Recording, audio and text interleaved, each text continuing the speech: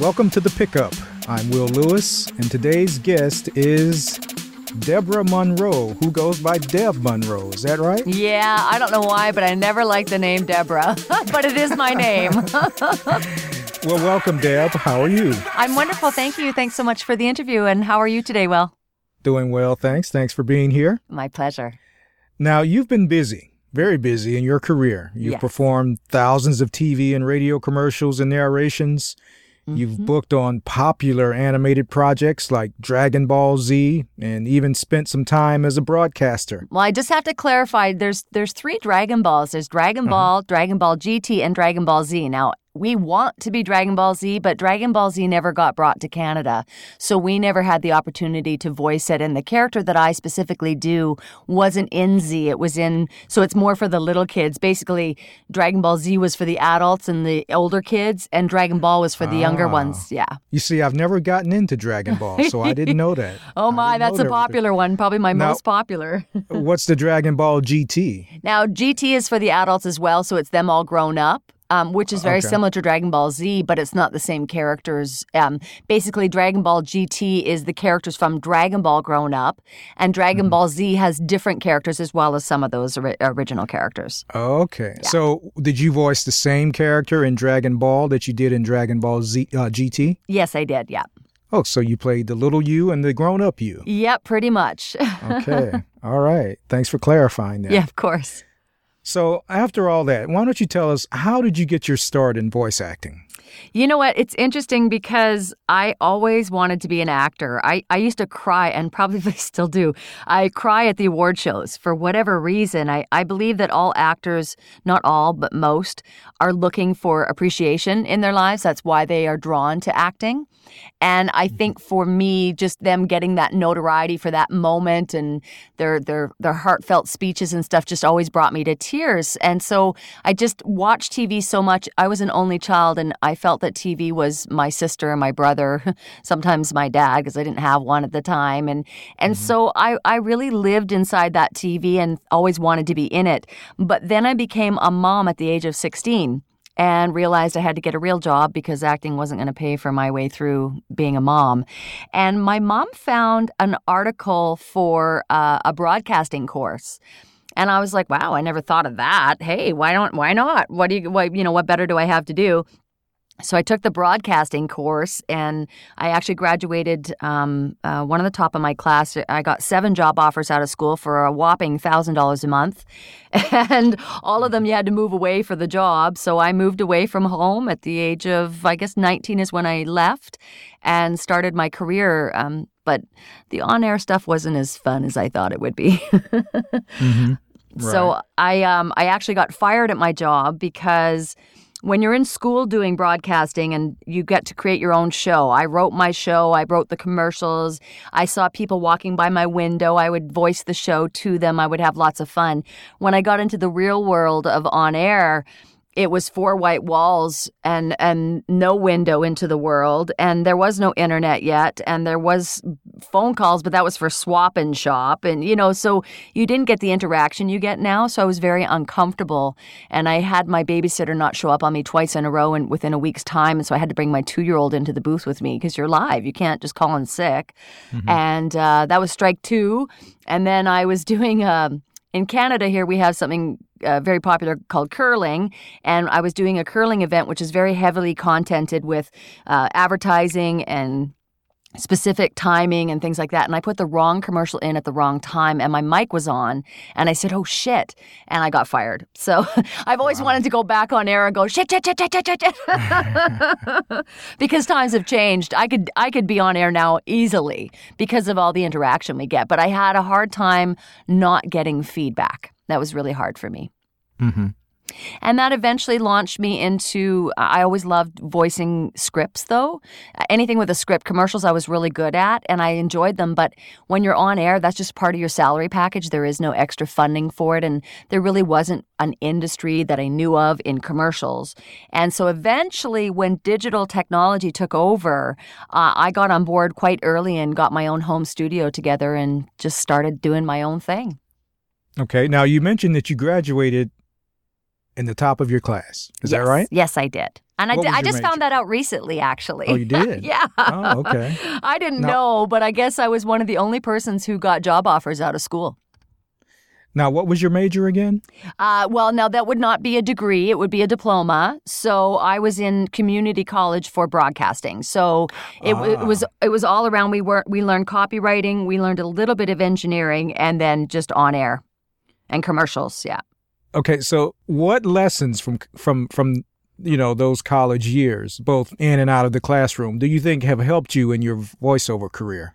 It's interesting. It's a great question because there's two major things that in all the training I've taken since then for voice acting and film and the other kind of acting lessons that I've taken, no one ever taught me about the client. But in broadcasting, they taught you about the client first, client and breathing. So the two things that I really took from that were learning breath control, which has become a major part of my career and has helped me in my singing aspect that I'm taking on now, and really caring about the client, because you hear so much of, this is crap copy and, oh, they're not paying me enough. And don't get me wrong, I understand all those aspects, but I really respect the fact that they're paying me to sit in my jammies at home and voice for them. I love the client, and there are some nasty clients out there, but I still love them. I love people in general, so I find the positive spin in that. So I'm really grateful for my broadcast training to help me understand the client's point of view instead of just my own. Mm-hmm. More a business sort of component than the technical stuff. Yeah, absolutely. And how to be a good human being and respect what they're doing and not judge them, Right. Now, can you talk to us a little bit about the process you go through today for finding and booking new projects? Sure. I mean, is it all done by your agent? I wish. So I have a few agents. That's the nice thing about being an at-home online talent is that you do have the option to have several agents. And they do give me substantial auditions. I would love to say that I book them all the time, but I don't. I don't book as much through my agent as I would like. I book more through my local agents than I do my online agents. And it's frustrating because, I think I'm good enough, but it's a big, big, vast pool of talent now that we're choosing from. And I'm going against the top in my field, period. So, I still stand out. I still get shortlisted, but I don't always book through them as much. So if I was to rely on my agent for money, I'd be broke. Mm-hmm. And so I was very fortunate that I've always been an aggressive, I'm a very nice, kind, aggressive person. I don't believe in sitting around wishing for things. I make them happen, and that's how I've based my career. So I didn't wait and ask permission. I always just looked and found. And so from the beginning of my career, I've always found my own way in, my own clients via at the time when I started, it would have been in-person demo drop-offs or phone calls. And then eventually as internet grew, it became a lot of the pay-to-plays. And the pay-to-plays, I was on board in the beginning of the pay-to-plays, so I had a real advantage point there because the competition was nowhere near as extreme. The rates were fairly decent because we weren't lowballing at that time. And so it was a lot easier to book regular clients. And out of that, I drew, 10 years worth of clients. And I didn't have to what I call schlep. But I'm finding in the last little while, you get to a point where people don't realize, but a client will get saturated with your voice. They need to make changes. No matter how good you are, it has nothing to do with a personal thing about whether you're good or not. It's the fact that they've got to change with the times and they've got to revamp and rebrand. And so you'll lose long-term clients. You can't rely on any one client for life.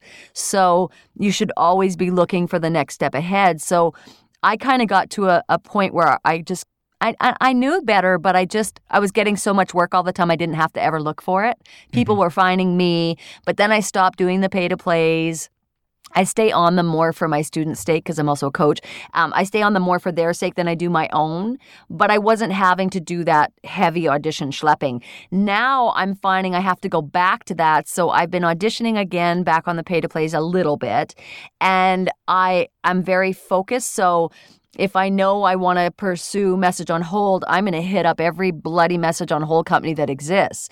If I know I do really good on car commercials, I'm going to hit up every car car company I can find and find where the creative department is. So I go after the source that hires and find a way to connect to them and find a way to get a relationship with them so that I can eventually start getting onto their roster or their radar for when they're hiring. Mm-hmm. Right. And you just did a really good job of answering our next question. I'll probably do that a lot. I'm so sorry. No. It's not a problem at all. But I'm going to ask it because you may have some additional tidbits to throw in there. And the question is, you started your career doing corporate studio work. Is that right? In other words, you were in someone else's studio. I was. The start of my voice career, other than doing the commercial stuff on air, because I did that freelance for a little while, just in local studios, $25 here, $25 there. And the first job I got, interestingly enough, was a huge animation. So my first few jobs were actually animation in a high-end studio doing extremely high-end production where all of the talent were in one room. In Canada, we call it prelay here. In the States, they don't call it anything but animation. So there's the ADR dubbing and looping, which is anime that you're usually matching voice flaps. And then there's the actual time when you're actually voicing it all together like a radio play. So I was so blessed to have that as my first introduction to on air. After that, however, after the animations were in full throttle and I was going, okay, I'm going to go back into voice. I want to do voice. That's when I found a message on hold company that was willing to offer me a guarantee of $100 a month so that I could do message on holds for them. So it was very low budget. But that $100 a month paid for my visa, which paid for my equipment. And I figured as long as I can justify the cost of my equipment, I can afford to do this and take the dip. So I did. Mm-hmm. And then that's when I started doing it at home. And you set up your home studio in 1998. Yeah. Okay. So what I want you to sort of consider and share with us here is, over your career, there's, what significant changes have you seen in the industry that, and how have you dealt with them? And like I said, you've touched on a lot of it already with how you deal with clients and all this sort of thing. But I mean, can you talk a little bit more about that big change that occurred? It's really fascinating because I have worked with a lot of union talent. I'm non-union, and I've stayed that way on purpose. And I've talked with a lot of union talent, and they talk about the rates. The rates have changed. And that's when I started. They were saying, anyone who does this in the way we were doing it, they weren't doing it at home. They didn't have studios back then. That didn't exist. Hardly anybody, in fact, had it at home. When I started looking into this, I found one guy on the internet who told me he had a studio and it cost him $12,000. Wow. So I went from my studio, which was $6,000, which I thought was a steal of a deal at the time, to now I get students set up for $1,000. So we've seen a huge change in rates all around, whether it's the cost of the equipment or whether it's the actual rate that you're getting for the job. The biggest thing that's changed since I started, now again, I consider myself a veteran of the online world, not the local market. And there is a big difference. You've got your LA talent, your New York talent, your Toronto, your Vancouver talent who've been doing this for 30 plus years and have done every animation you've ever watched because there was only a handful of talent doing them at the time. And you've heard the term probably that non-union meant you weren't talented. So the non-union world was a completely new phenomenon, and that meant low budget. And that started changing. Like I book some jobs that are higher than what the union actually gets for that particular job, and then the exact reverse where I get much lower. So that part has changed as well. And we now see a lot of clients going non-union because I used to be a casting agent as well, and I've seen all the behind scenes of what the clients go through when they're taking on a union production, for example. And the paperwork alone is a nightmare. The rates can be a nightmare. They don't want to pay residuals anymore where you're getting paid out consistently every time this product is aired. So they've done away with a lot of that stuff and now so many clients are veering now non-union. So we've seen an increase in work for us at home. But because there's so much competition now, because of people like myself who started teaching, the competition is extremely wide. And therefore, we're seeing a lot of people fighting for rate. So they're lowballing as low as they can possibly go to get the job. So that is demeaning our industry yet again. So we already, as my generation of voice talent, came in and we demeaned the industry in rates. Now we're seeing the next generation of voice talent and they're demeaning it yet again. And that's scary because now we're seeing $4 a finished minute from Europe and from India and places like this. And for them, when they make $4 a day, that's a great wage. For us, that's not justifying the costs that we have when we're paying for what we never used to have to pay for, education. You never used to have to train for this. You just kind of landed into it. Now you have to be trained and you have to have experience to get a good agent, where that never used to be. Agents are saturated. So all around, it's affecting us a great deal. And the reason we charge what we do is because we don't work full time. We don't have a guaranteed salary. And we have to pay ourselves back for all what I consider the college degree that we put in, which is the equipment, the training, the demos, the marketing, the branding, the websites. You know, you have to be paid for that, and $4 a finished minute is not going to do it. Yeah. Global competition has really had an impact. Big time. Yeah. And I respect it, but it's definitely changed the industry wholeheartedly. So your work has received many notable awards, including the Gemini, Juno, and even more recently, you won for Best Female Commercial Demo at the inaugural Voice Arts Awards. Yes. Now, I just want to clarify, I voiced the Geminis and the Junos, didn't win Geminis and Junos. That would be different. We don't really have there. And you know what? I'm kind of glad you worded it that way, because there hasn't really been a lot of voice awards except for Audible, for audiobooks. So that's the only place we've really seen a lot of awards for our category. And so we're now starting to see, because the industry is growing so much and becoming a bit of a household name, whereas people used to say, you do what? What do you do for a living? I never heard of such a thing. Now we're starting to hear of it because celebrities are making it more known. They're showing the behind the scenes stuff. So now we're starting to see awards. So I won an award back in 2008 for Best Female Voice for one of the pay-to-play sites put on a virtual award. And it was a fantastic honor for me, and I won for Best Female for that year. And now this newest award show, and they never maintained it. They did a couple years, and then it ended, and I don't know why. Now we have a new award show called Voice Arts Awards, which is put on by Savoa. And we're seeing a little bit of notoriety coming into these kind of awards. Like James Earl Jones was honored with Outstanding Achievement, Lifetime Achievement, and I believe Kate Winslet was up for an award. So we're actually seeing some celebrityism in this kind of a venue, and I was very blessed to be a part of the very first one, and lucky enough to walk away with an actual win on my category for commercial reel.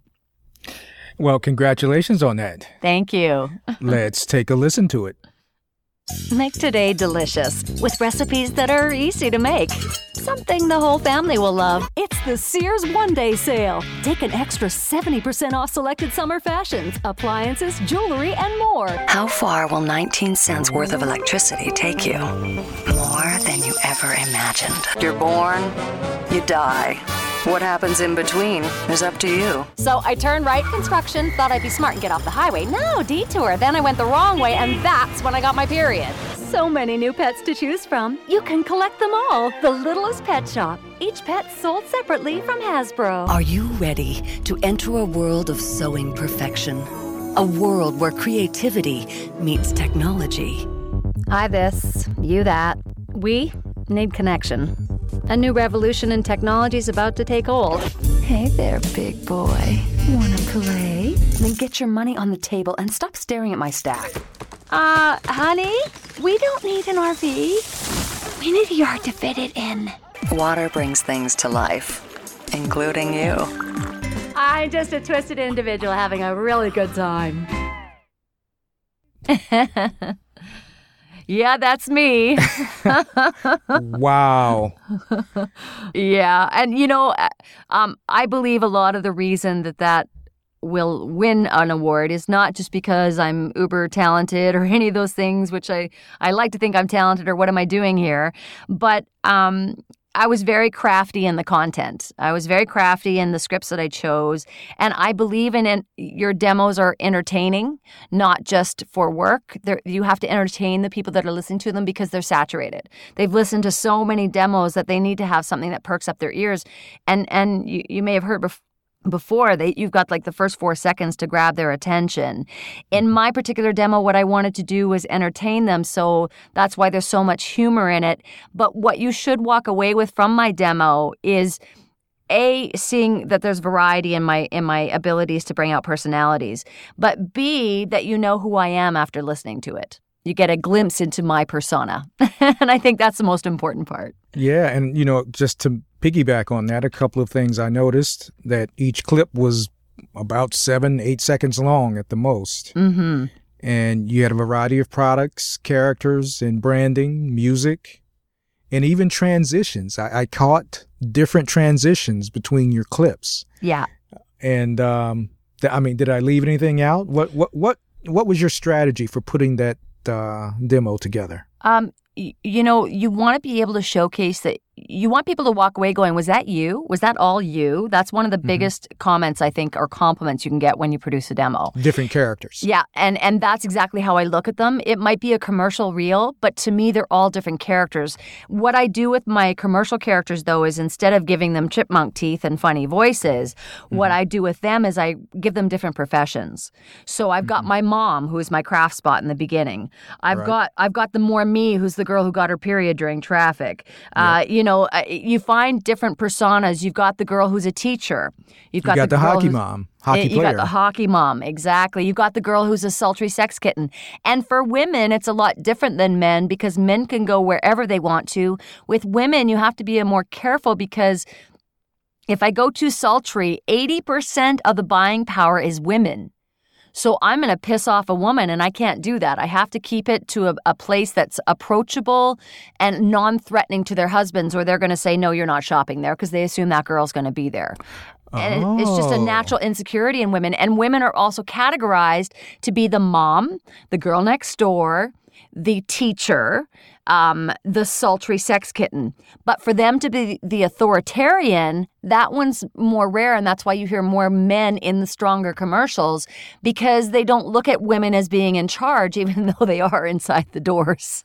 Right. They don't look at it that way. They want them to have that persona still. So where I get to use my authoritarian style, which I feel I'm very strong in, is my narration stuff. Because the narration, you are the expert. In commercial, you experience the product. You've experienced the style, the life, you're in the moment of it as opposed to you're in charge of it. So if I can sort of paraphrase here, maybe commercial work is more visceral and narration work is more, I don't want to say cerebral, but I'm at a loss for another word. Yeah, right now. It is. It's the thing about the narration versus the commercial, predominantly to me, is that the person has to be in charge because they have to grab your attention and maintain it. Whereas with commercials, we've got music and sound effects and visuals that help describe the story.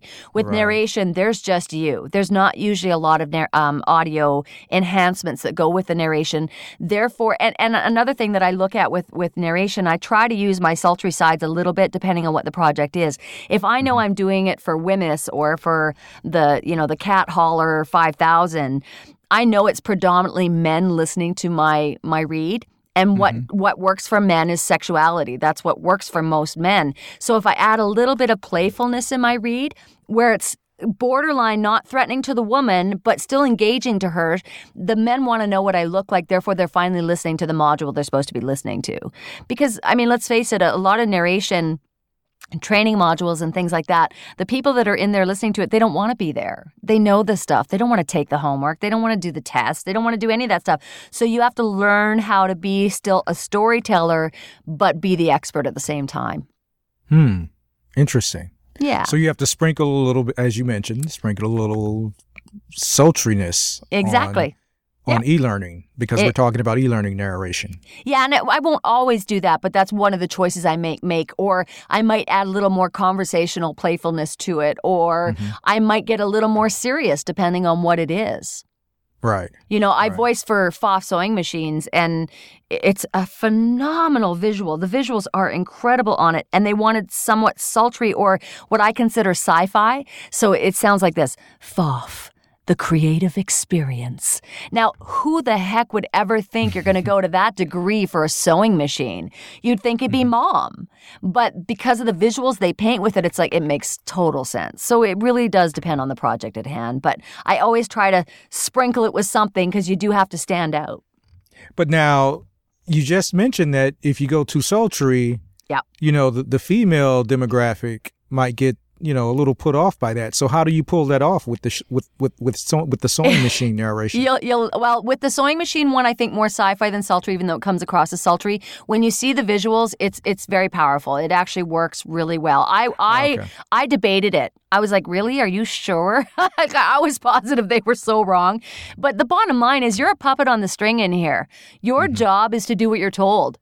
Your job isn't to argue. Your job isn't to decide whether the writing is good or not. Your job is to make it happen. So you become the puppet on a string and you do what you're told. That doesn't mean you can't offer other options or make questions or anything like that. So I said, are you sure that's what you want? Yep, they did. I went with it. They were really happy. When I saw the visuals put together, oh my gosh. So it makes a huge difference. But I will tell you a trick that I use when I'm voicing sultry. So that I don't piss off the women. What I imagine, so let's say I'm voicing for a truck and I'm going to use a little more sultry edge, because if I just go rough, they're going to hire a man. They don't want a rough woman selling you a truck. They really don't. So I'm going to go a little more sultry for the man, but I imagine his wife sitting right beside him. So I direct my conversation to him in my sultry way, but I imagine her right there, so I'm flirting with her too, so it has a more safe place to be. Right. Interesting. Yeah, and I'll tell you, just as a side, there was another spot I did way in the beginning of my career where they wanted it very flat. And for me, I was trained theater broadcast, so over the top was what I knew. I didn't know how to bring it down to a real film level. And they basically wanted more of a film level where you kind of throw it away. And the line was just swish, squish, and recycle your empty milk containers and show everyone you have a crush on Alberta. And I went into this nice smiley voice. And the guy's like, no, can you give me less? So I gave him less. And he's like, no, that's not enough. Give me less even again and again and again and again. And I was like so scared that I was going to lose this client that I decided to go really sarcastic. And I went like this: just swish, squish, and recycle your empty milk containers and show everyone you have a crush on Alberta.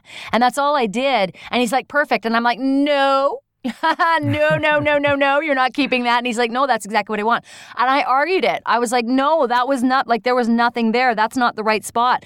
But when it came to the visuals, so this is where the element of TV versus radio is a completely different world. When it became to the visuals, oh my gosh, one of the best commercials to date that I've ever done. Really? Yeah. So I learned how to stop questioning the clients early in my career and just trust that it doesn't matter whether they're right or not anyway. But I need to trust that they know what they want for their spot and they're allowed. And that makes because it unique. they see all the puzzle pieces. Exactly. And by the time they get to us, they're in a good mood because they've done all the visuals already. So they do know what they're talking about because they have that background in it. Right. Very interesting. Well, Deb, if you're not having a whole lot of fun yet, hold on to your boots because we've got a free association game for you. Oh, okay. That we want to play. So awesome. I'm going to give you a word or phrase, and we want you to respond as quickly as possible. We'll go through these pretty briskly. Okay. Are you ready? I'm ready. Take a deep breath. I always enjoy... people. I can't stand it when... people don't tell the truth. One of my favorite movies of all time is... Pirates of the Caribbean. Which version? The first one.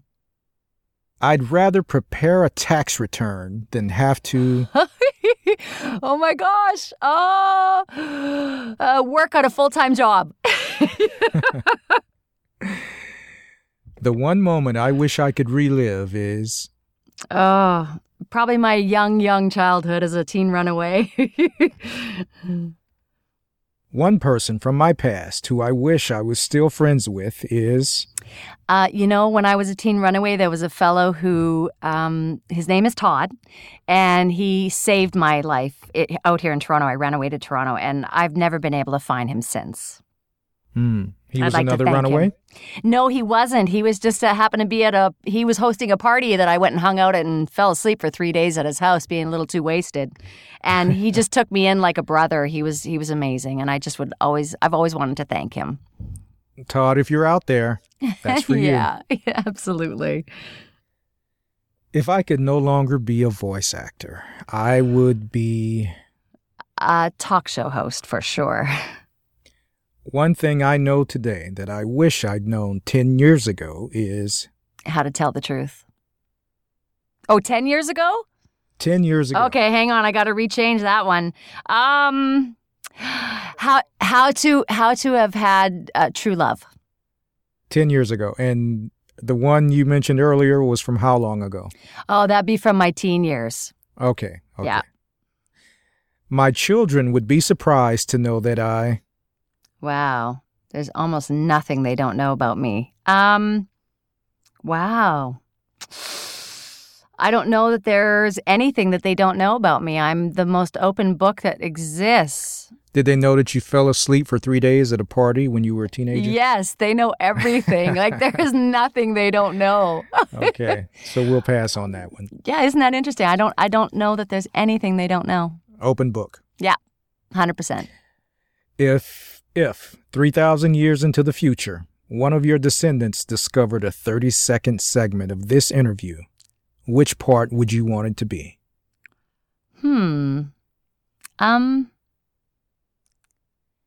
Probably the part of my journey, like how I kind of got here. I think it's a fascinating story and intriguing.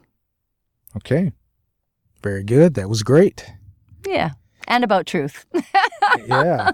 All about truth. My common denominator.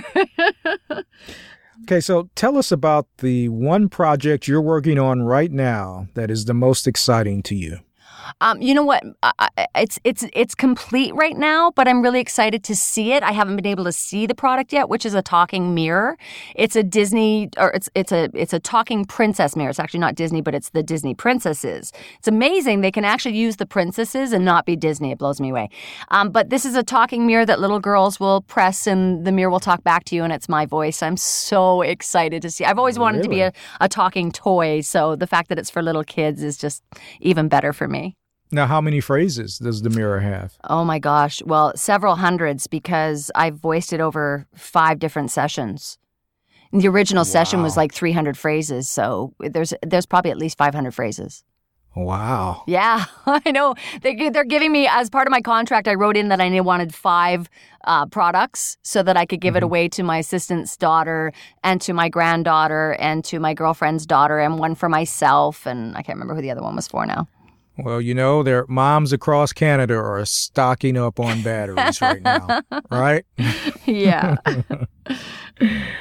Okay, well, thank you very much for joining us, Deb. Oh, it's my pleasure. Thank you for having me, Will. It's been great. Thank you so much for being here. Yes. Now, how can people follow your work? The best way is obviously on my website, which is debsvoice.com, DEBSVOICE.com. We also have a regular newsletter that we put out, which I think is important because I do a lot of giveaways and stuff like that on there, as well as any specials that I have.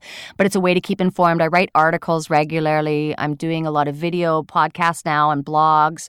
I have a bit of a subscription service and some products and stuff for that as far as the coaching stuff goes. But all my work that I do auditorially, I don't promote it a lot. I don't know why. I'm doing my best to try and remember to do that on my websites because I forget people want to know.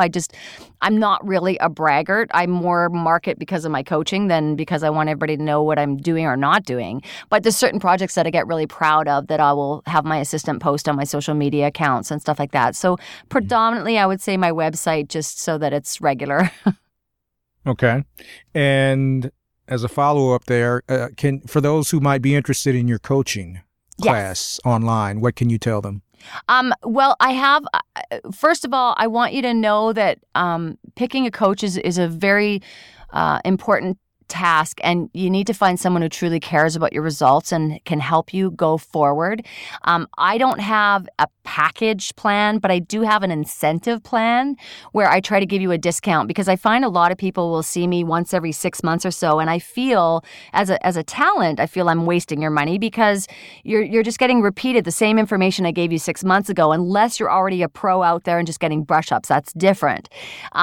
So what I created was what I call a 6-pack. And once you're on my 6-pack plan, you're always on my discounted rate. It was just an incentive to give you an amount of sessions so that you have to see me at a certain amount of time. So I demand that you see me at least once a month. I prefer once a week, once every 2 weeks, once every 3 weeks, but regimented to your routine. The nice thing is I am able to teach via Skype and by a phone. No matter where you live in the country, I have students all over the world. I record everything so that you're able to listen back, and I think that's the most important thing. You'll learn more in the playback than you will in the hour with me, hearing yourself do the things you do.